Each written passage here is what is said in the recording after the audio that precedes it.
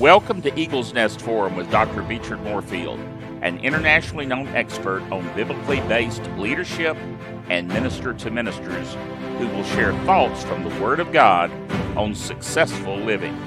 Now, let's join Dr. Moorefield for today's message.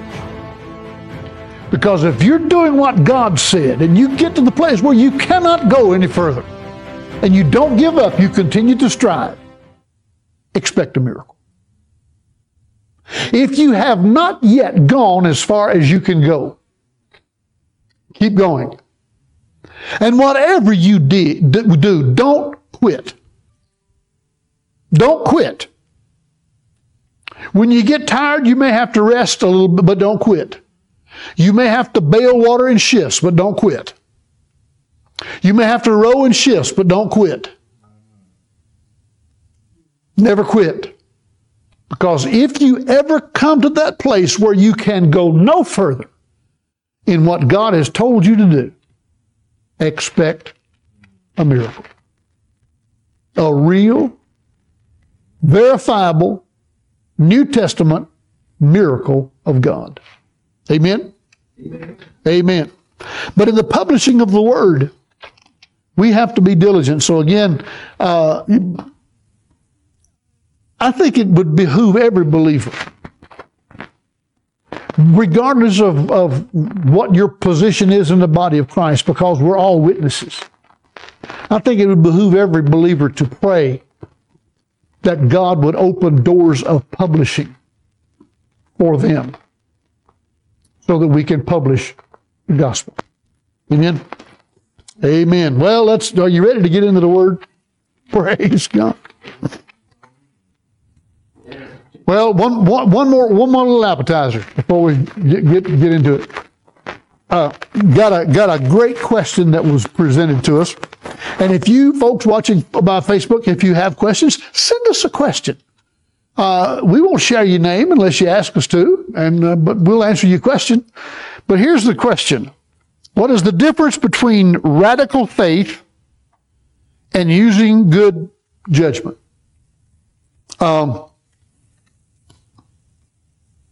None. There's no difference in the two. If you're using radical faith, then basically what you're doing is you're saying, if God said it, that settles it. That's it. Doctor says you're going to die. The God says I'm going to live. The world says you can't make it. God says you can do all things through Christ who strengthens you. Amen? The world says be afraid. God says fear not. If God said it, that's the most radical faith there is. It's not about emotions. It's not about hype. It's not about jumping up and down. It's not about people being slain in the Spirit. It's not about seeing signs and wonders and miracles. It's about simply knowing if God said it, that settles it. The Roman centurion who came to Jesus, his servant was at home, and the Roman centurion came to Jesus and said, Master, my servant is at home. I'm not worthy that you should come and even under my roof, but speak the word only, and my servant shall be healed. You remember what the Bible says Jesus did about that? He marveled. Now, let me tell you something. When you do something that causes Jesus to marvel at your faith, that's radical faith. That's out there, my friend, as far as you can get. You can't get any further out on that limb. In fact, at that point, you ain't even on the limb anymore. You've left the limb, and you're somewhere between there and heaven. But you understand what I'm saying? That's radical faith. So it doesn't make any difference what you're facing if God said it.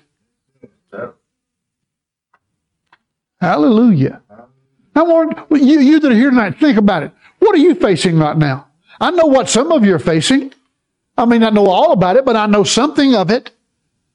I think about what you are facing. Those of you that I know, I think about it often. And when I think about it, I'll generally pray in tongues over it.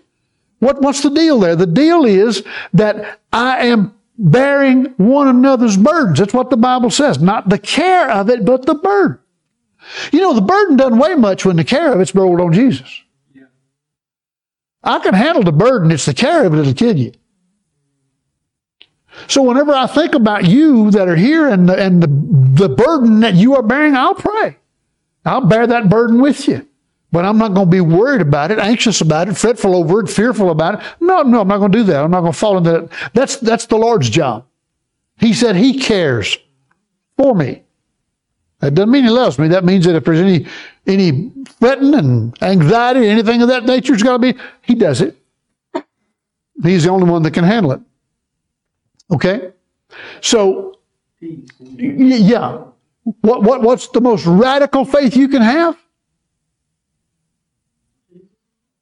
If God said it, that settles.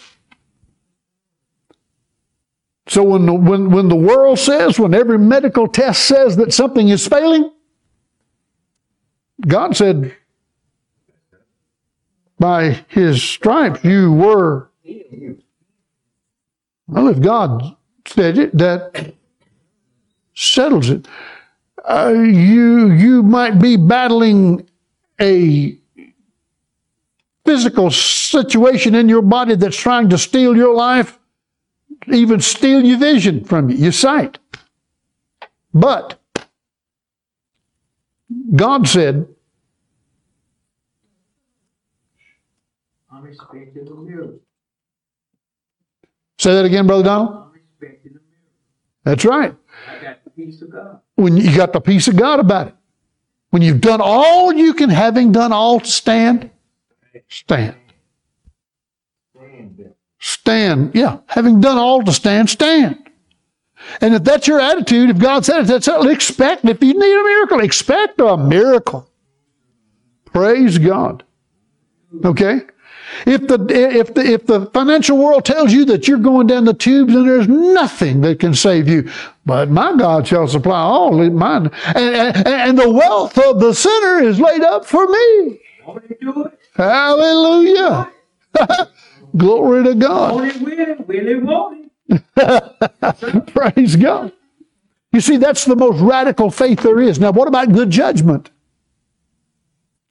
Well, it would seem to me that good judgment, a person with good judgment believes God.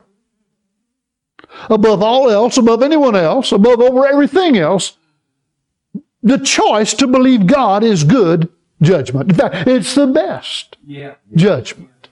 The most radical faith is if God said it, that settles it. And the greatest judgment in the world says, if God said it, that settles it. So there is no difference in radical faith and good judgment. Hallelujah. So just hang tight with that. Amen? Amen. I know we're supposed to be talking about the anointed attitudes, the Beatitudes. Praise the Lord. Okay. That was some appetizers for your Thanksgiving feast. Amen. Praise God. All right. We're talking about the Beatitudes in Matthew chapter 5. Let me go back and just read some of the opening verses of that passage. Blessed are the poor in spirit, chapter 5, verse 3. For theirs is the kingdom of heaven. Blessed are they that mourn, for they shall be comforted. Blessed are the meek, for they shall inherit the earth. I think the last time we talked about blessed are they that mourn, didn't we? Okay. I need to go back to that some more tonight, and I will in just a moment. But let me break it down very quickly, just as a review. The word blessed. When the Bible says blessed are, and then it describes a certain individual, or blessed is a certain person, okay? That means that God is speaking well about that person, okay? So when God said or says that Donald Littlejohn is blessed, God is speaking well of Donald Littlejohn. Thank you, Father. Amen? Now, what do we know about God's Word?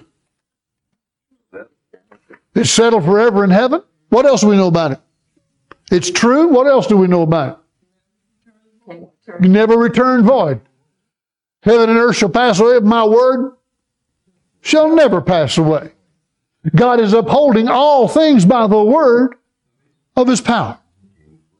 And I'm not ashamed of the gospel of Christ, which is the word, for it is the power of God. So we know a lot about the word, don't we?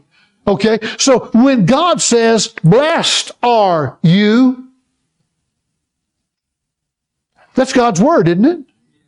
That means that word, blessed are you, has been exalted above all his name. When God says, blessed are you, that means God is raising you up higher than you've ever been raised before. That means that God is speaking well of you. He is praising you. That word blessed means to praise. We sing the song, bless the Lord, O my soul. Of course, that comes from Psalms. And all that is within me, bless his holy name. What does that mean, bless? In that case, it means to praise. It means to speak well of, to speak highly of. So when we bless the Lord, we speak well and speak highly of the Lord. We praise him. When God blesses you, he speaks highly of you and praises you. I know that hits a lot of people sideways. God praises me. Yeah, I think it's 1 Corinthians 4. Let me turn there for just a moment. Take your time. We got to thank you. Praise the Lord. Praise God. Let me read this to you from 1 Corinthians chapter 4. I'm going to start reading in verse 1. I'm going to read down through verse 5. Listen closely. This is so powerful. Let every man so account of us as of ministers of Christ and stewards of the mysteries of God. Moreover, it is required in stewards that a man be found faithful. You know where the word steward comes from? It's a very basic root. It's two words. Sty, ward.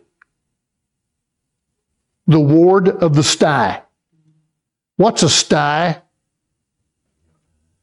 No, I'm not talking about this. Place for a pig? Yeah, it's a place where the pigs live. The pig sty. Thank you. And steward comes from the foundational words to be a ward or a caretaker responsible for the pig sty. Not even the pigs, just where the pigs are. I mean, dear Lord, it's one thing to be responsible for the pigs, but can you imagine being responsible for where they live? Huh. Wow. Yeah. It is required of the steward, that a man be found faithful. But with me it is a very small thing that I should be judged of you, or of any man's judgment. Yea, I judge not mine own self.